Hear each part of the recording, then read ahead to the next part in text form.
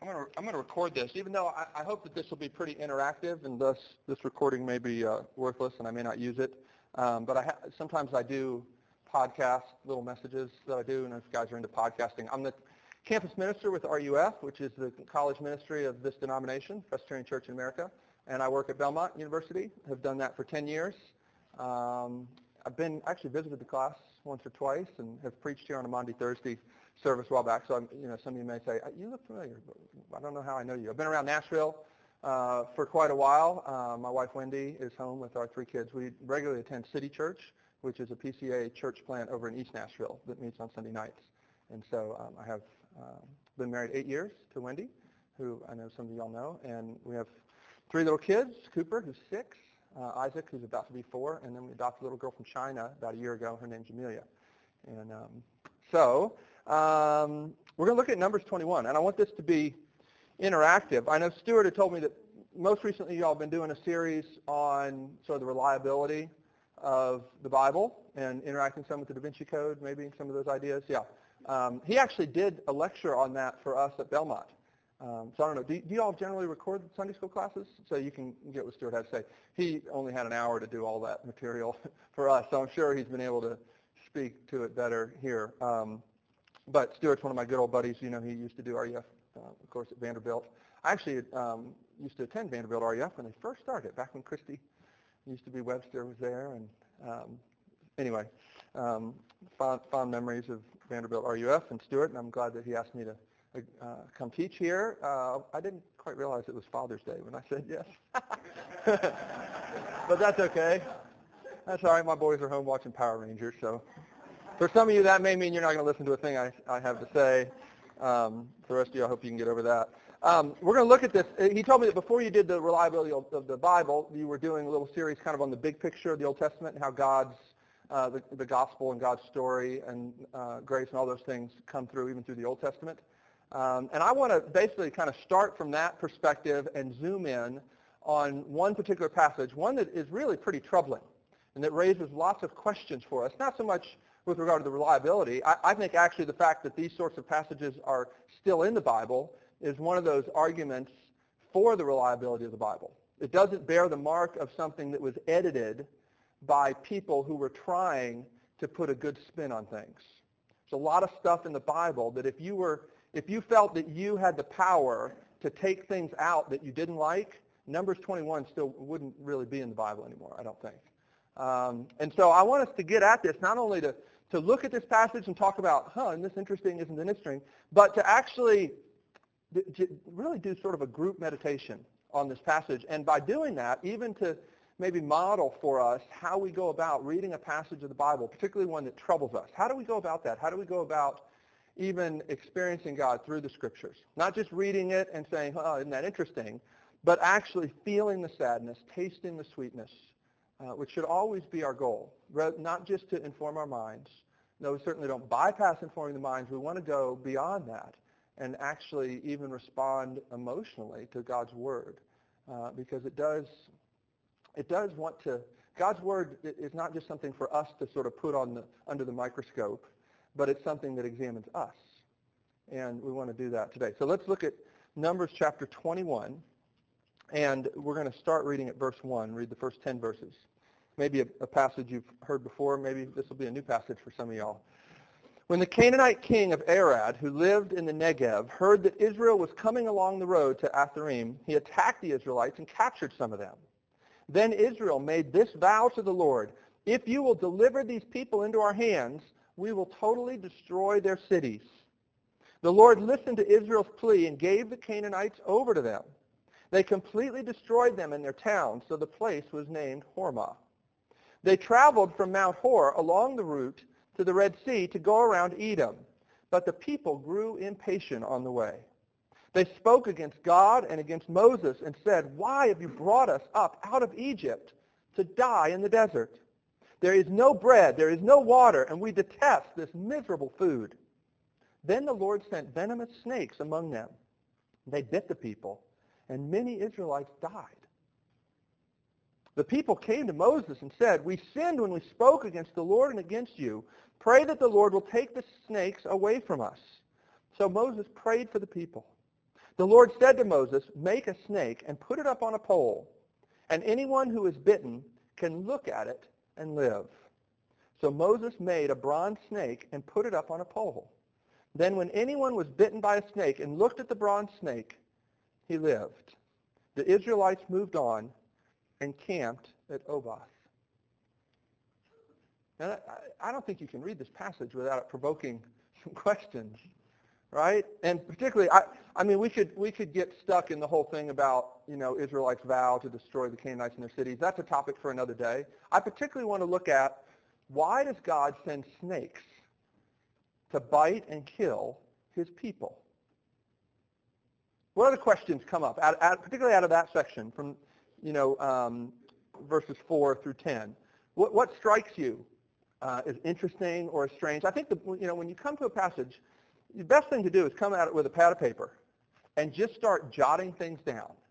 Just sort of brainstorming. What strikes me as strange? What strikes me as interesting? Every time I've looked at this passage with a group of people, it's always fascinating how I see new things, and often people, that are in the congregation will see things that I have never noticed. I think actually we bring different questions, our different life experiences to the text, and see things that are there, but that other people may not see. So I'm always interested, and I don't mean this just sort of as a hypothetical. I want actually to hear from you all. And Stuart promised me that I'd have no problem getting you all to talk. That if anything, I'd have problem getting through the points that I want to make. Is that just a Stuart thing? Yeah, I suspect I'm kind of like Stuart, and there's so many wonderful little tangents to go off on. But let's start with this. What strikes you as strange? Yeah, I go to verse 8, Okay. the Lord said to Moses, make a snake and put it on the pole. Yeah. Why does that strike you?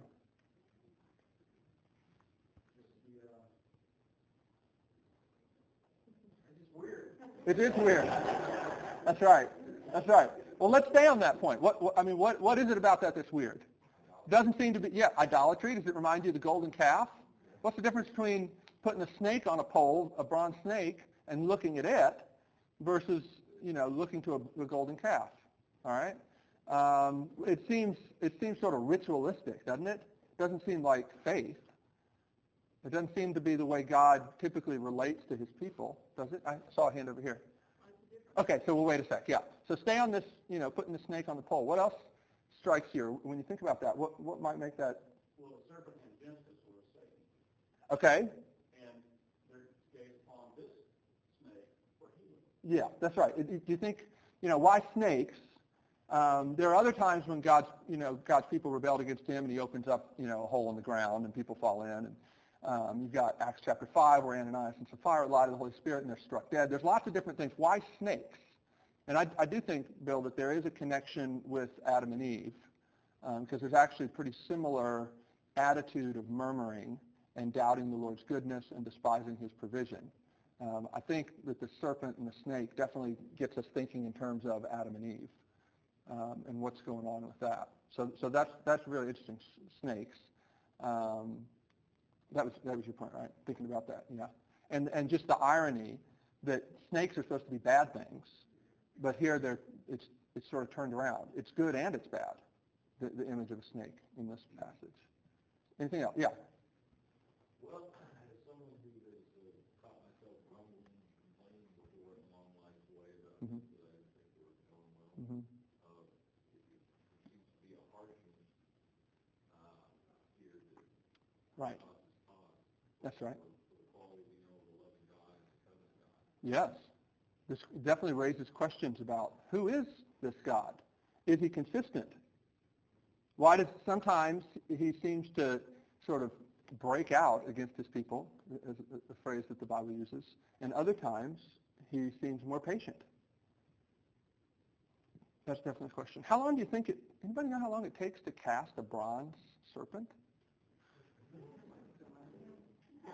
They're probably in a hurry. They're probably in a hurry, yeah.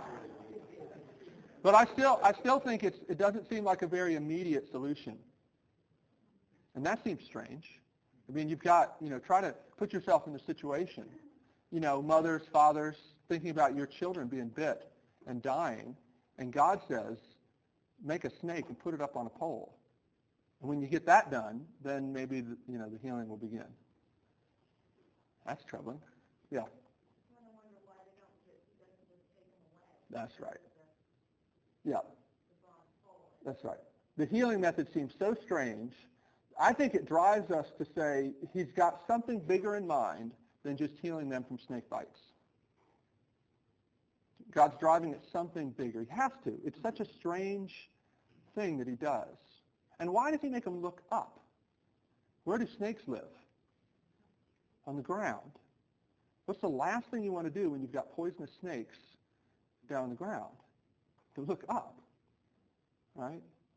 It's pretty hard to look up at the pole and sort of cover your bases. Yeah.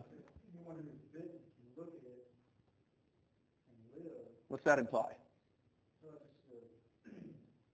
think about the bite of the fallen world. Mm-hmm. And I heard someone the other day that you've got suffering before you got glory. Mm-hmm. So whatever trials and tribulations we get to go through over the next 58 years, for me, I'm out here. Mm-hmm.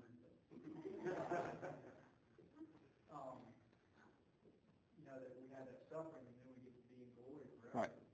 Yes. And so, the bite's got some sting to it. Yes. And, it's painful. Kills people. And forget to look up. Yeah. Yes, definitely. Yeah, I mean, goodness, so many troubling questions about this passage. It seems cruel. Really? Are you okay with saying that? When you read the Bible and saying this doesn't seem to fit with God's character, this doesn't. This really strikes me as strange. I remember R.C. Sproul. Some of you may be familiar with him. He's kind of famous Reformed Bible teacher, theologian. Said the best way to grow as a Christian is to go through the Bible and underline everything you don't like, meditate on that, because either you need to change or God needs to change. I think that this passage, provokes that sort of approach, or else it makes us run away. So why does God send the snakes? There's a number of ways to answer that question. Ultimately, directly, there's because of their murmuring. And murmuring doesn't seem so bad. I mean, like you mentioned over here, okay, who of us here has not engaged in murmuring, or even this morning has a murmuring heart? Is murmuring really that big a deal? I want somebody to look up Jude, verse 16. Who'll do that? Raise your hand. Tell me you're going to look it up. Somebody. Jude 16. Somebody can find Jude. It's right before Revelation. Okay, you got it? Lori's got it up here. This is interesting. It's a passage talking about the kinds of things that will be dealt with when Jesus comes back again. Yeah, read that. Yeah, 16. These are grumblers, malcontents, following their own sinful desires. They are loud-mouthed boasters, showing favoritism to gain advantage. Yeah. Back up a verse. What's the verse before that?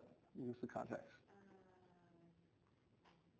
Behold, the Lord came with 10,000s of his holy ones to execute judgment on all and to convict all the ungodly of all their deeds and ungodliness that they have committed in such an ungodly way, and of all the harsh things that ungodly sinners have spoken against.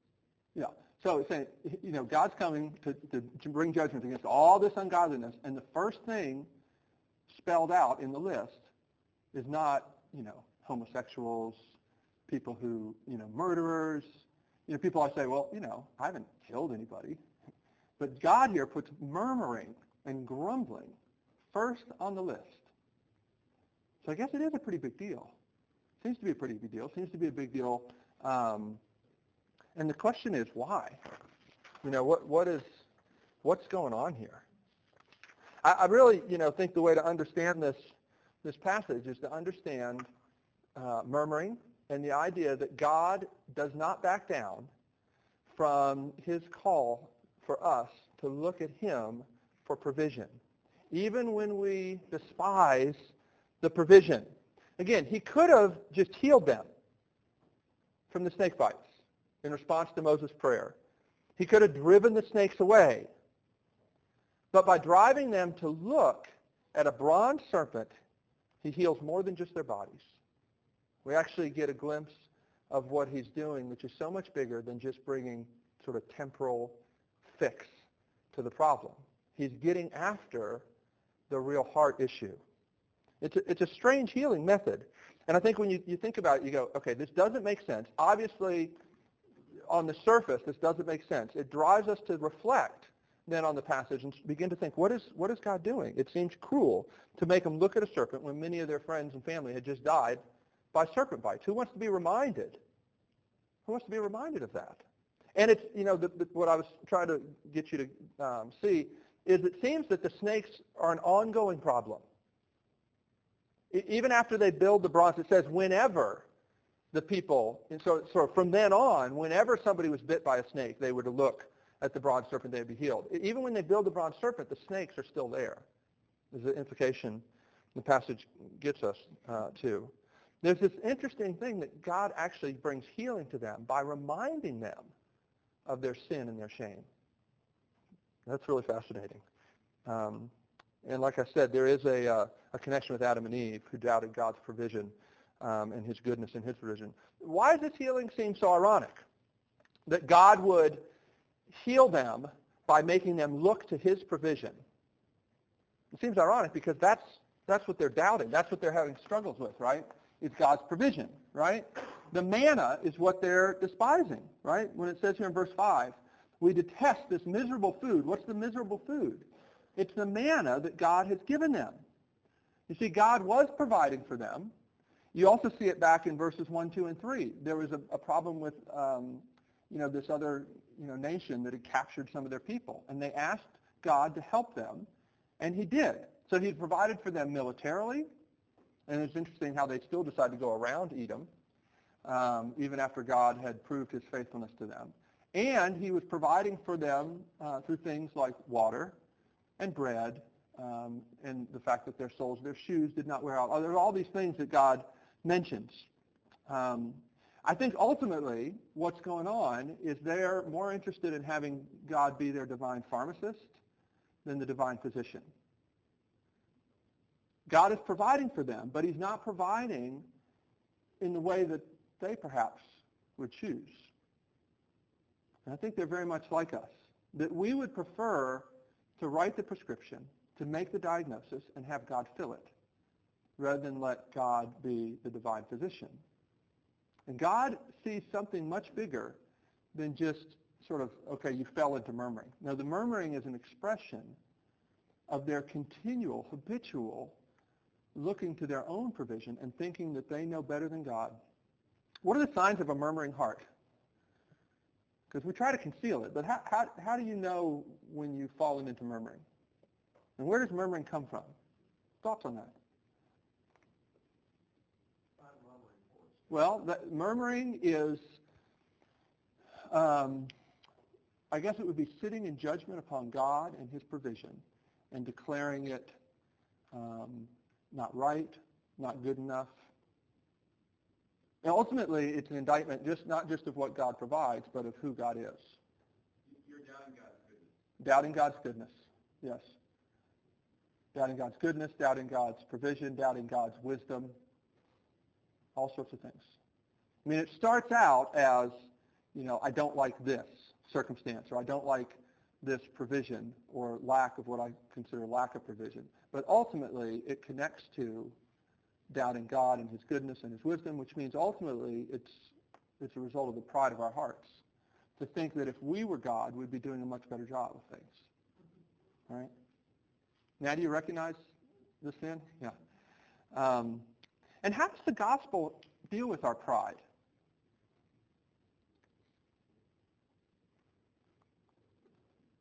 How's the gospel? It shows us over and over that there's absolutely nothing that we can do. Yes. Shows us our inability. But when you think about the cross, it shows us in particular two things. It shows us God's love, his commitment to his people, and it shows us that we deserve death and hell. It shows us our shame.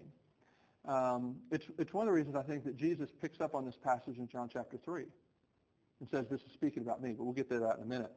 But think about that. The gospel, when the gospel calls you to look to Jesus and him crucified, it's calling you to look at God's love manifest, and it's calling you not to forget about your sin, but to remember it.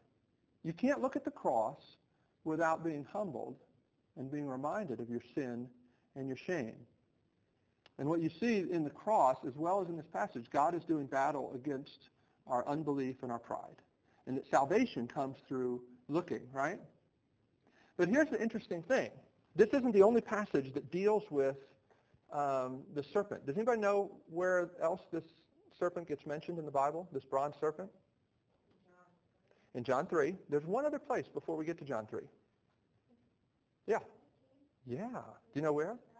Yeah. 2 Kings 18. Look at 2 Kings 18.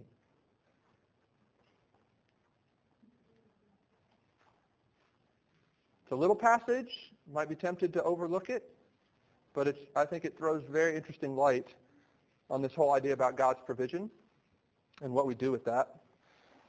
2 Kings 18, verse 1, it says this, "In the 3rd year of Hoshea, son of Elah, king of Israel, Hezekiah, son of Ahaz, king of Judah, began to reign." He's a good king, you remember.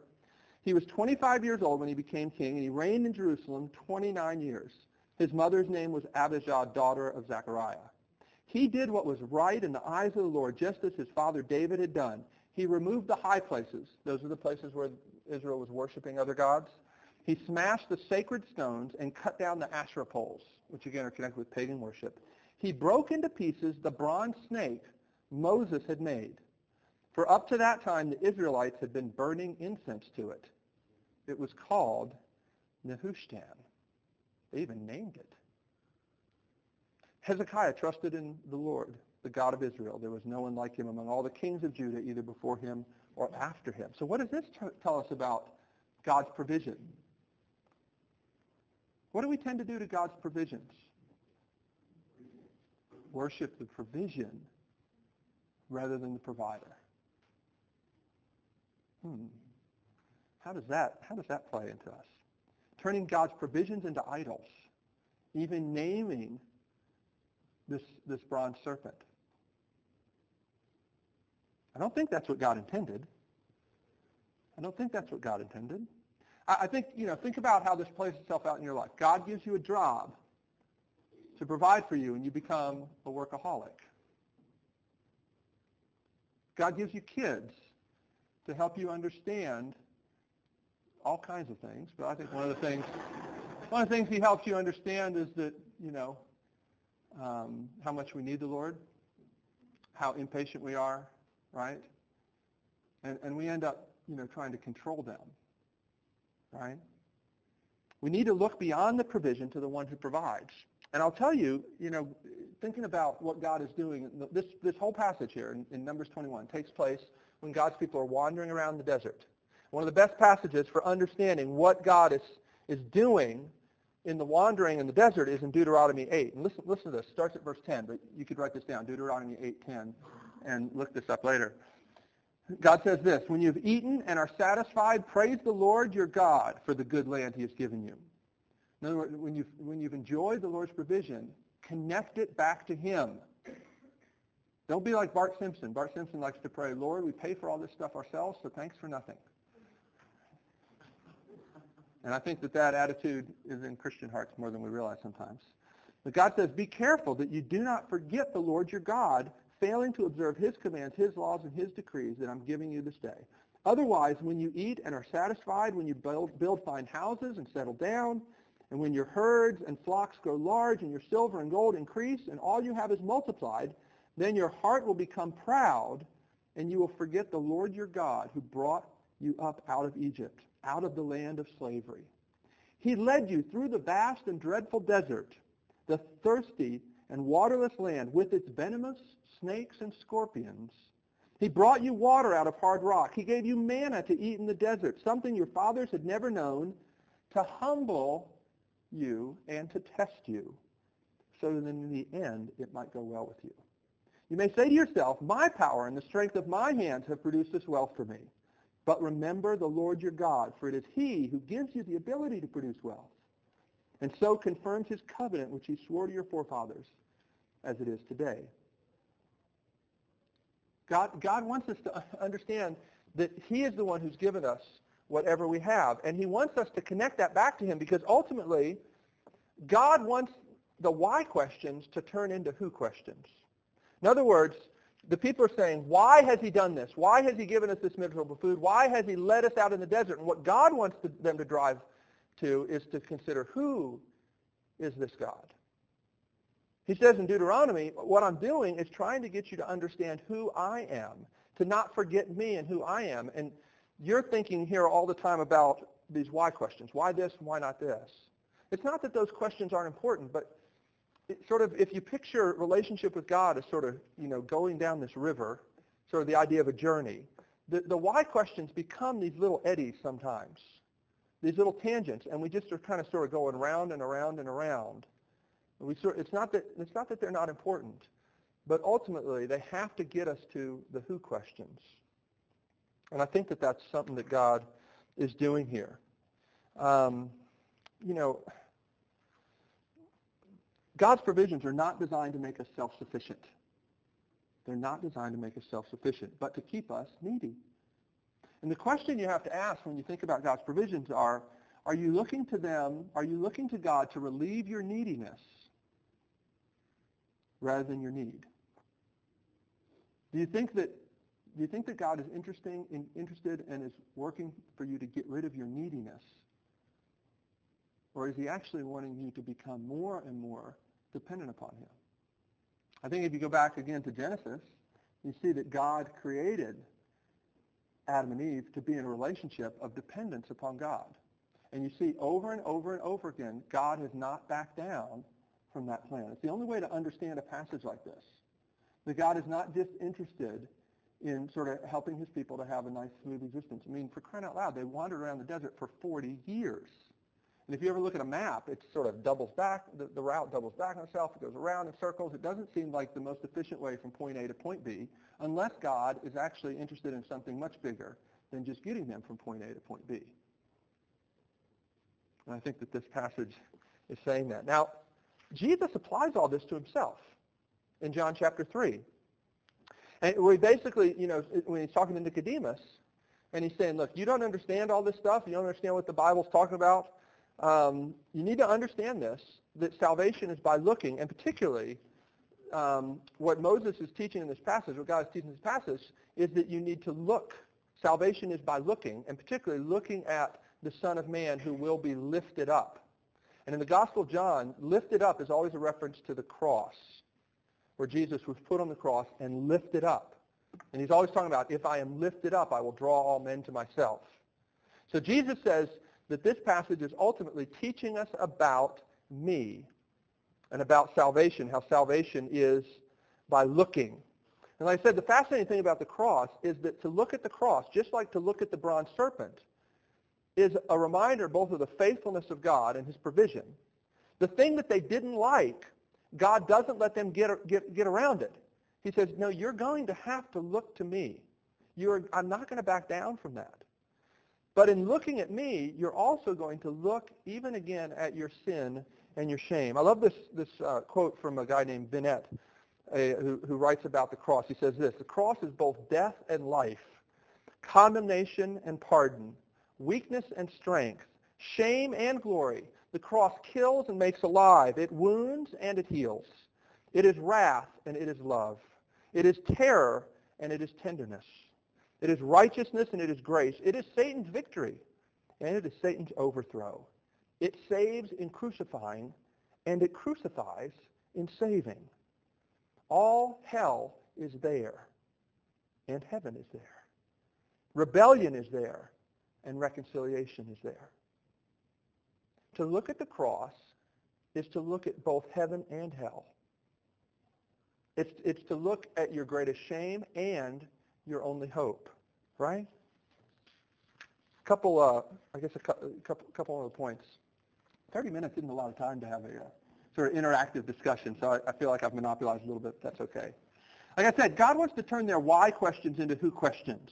He wants them to know him through his provision. You see, murmuring is usually expressed in questioning why God is doing what he's doing. And it usually exposes a heart that's more interested in getting out of trouble and getting out of suffering than in knowing God. What God wants to expose is, are you more interested in knowing him or in relieving your pain and your suffering?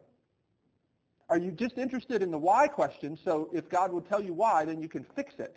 Or are you interested in actually knowing him more deeply through even asking, who are you, that you would save people like us, and that you would send your son to die on a cross? See, the healing is a constant reminder of how much they need him, because it also is a constant reminder of their sin. And here's this whole idea. I mean, they turn the Lord's provision into an idol. Do you do that? How often do we do that? There's the bell, huh? I mean, here's an interesting thing. One of my favorite authors is a guy who lived back in the 1700s. His name was William Romaine. William Romaine. I don't know if anybody's ever heard of William Romaine. You can get a book of his letters, which are really wonderful. And in one of his letters, which are basically sort of his way of doing pastoral counseling, people would write him and ask him questions about things, and he would send them letters and reply. And in one of his letters, he has somebody who writes to him and is talking about how they are kind of discouraged because they feel like whenever they think about, am I really a Christian, and they look at their faith, they just get really discouraged, and they see all kinds of problems with it. And Romaine writes back and says this amazing thing. He says, your real problem is that you've made a Jesus out of your faith. That you're looking at your faith rather than looking at Jesus. And the way I try to explain that to college students is to think about this. Think about having a relationship, say a dating relationship, that is really just these constant DTR talks. You know, DTR define the relationship. You ever been in a relationship where, like, virtually every time you get together, you're talking about the relationship, but you're never enjoying the person? It tends to kill the relationship. And see, same thing happens if you're constantly looking at your faith rather than looking at Jesus. But salvation is by looking. It's not by virtue of the strength of your look. It's by the object of what you look at, right? It's a very difficult lesson for Christians to learn, though, isn't it? Ultimately, you see, the question is, do you want a God who loves you so much that he's willing to risk you misunderstanding what he's doing? A God that loves in a way like Numbers 21 is an expression of his love and his care for his people and his commitment to their deeper healing. It is. Deuteronomy explains everything that God is doing with his people in the wandering in the desert. Now, I don't know, were the people that were bitten and didn't get a chance to look at the serpent, were they saved? I don't know. I don't think we have to conclude that everybody who died in the desert, wasn't a Christian, but maybe. I don't know if there's enough evidence to sort of draw that conclusion. But I do know this, that God is loving his people even through what seems to be really strange ways of doing things, and I don't think that that's changed much. God continues to love us and to operate on a timetable that's different from ours in a way that often seems to make no sense. Like when he says, look up, even while you've got poisonous snakes around your feet. Make a bronze serpent. I know it doesn't seem like it's going to be fixed today, by the end of the day. That's okay. I love this thought of Luther's. Martin Luther said one time, I know not where he leads, but well do I know my guide. Where is your hope, ultimately? Where is my hope? Is it that I know what God's doing and I can figure it out? Or is it that I've come to know my God even better? That he's continuing to blow up the little boxes that I want to put him in? Am I thankful that God will refuse to be God on a leash? Am I thankful that God will not be content to be the divine pharmacist? See, God is saying, I've diagnosed your problem as much more serious than snake bites. There's two great threats to God's promise in Genesis 3:15. Do you know Genesis 3:15? I hope if you've been talking about the big picture of the Bible, I'm sure Stuart's mentioned it much. It's the idea that God promises, right after the fall, he promises that he will bring one who will crush the head of the serpent. Right? Speaking about Jesus. And that is really the most important promise in the Bible. And the whole Old Testament is sort of a story of God's commitment to that promise. But there are two great threats to that promise. There are the external enemies. like these people, these Canaanites. But then they're also, in some ways, maybe even the greater enemy to God's promise being fulfilled is the unbelief of his own people. And what you see God doing in the desert is not just delivering his people from the Canaanites, but actually delivering them from their sin and their unbelief. And it's still that way. God is going to do battle against our unbelief.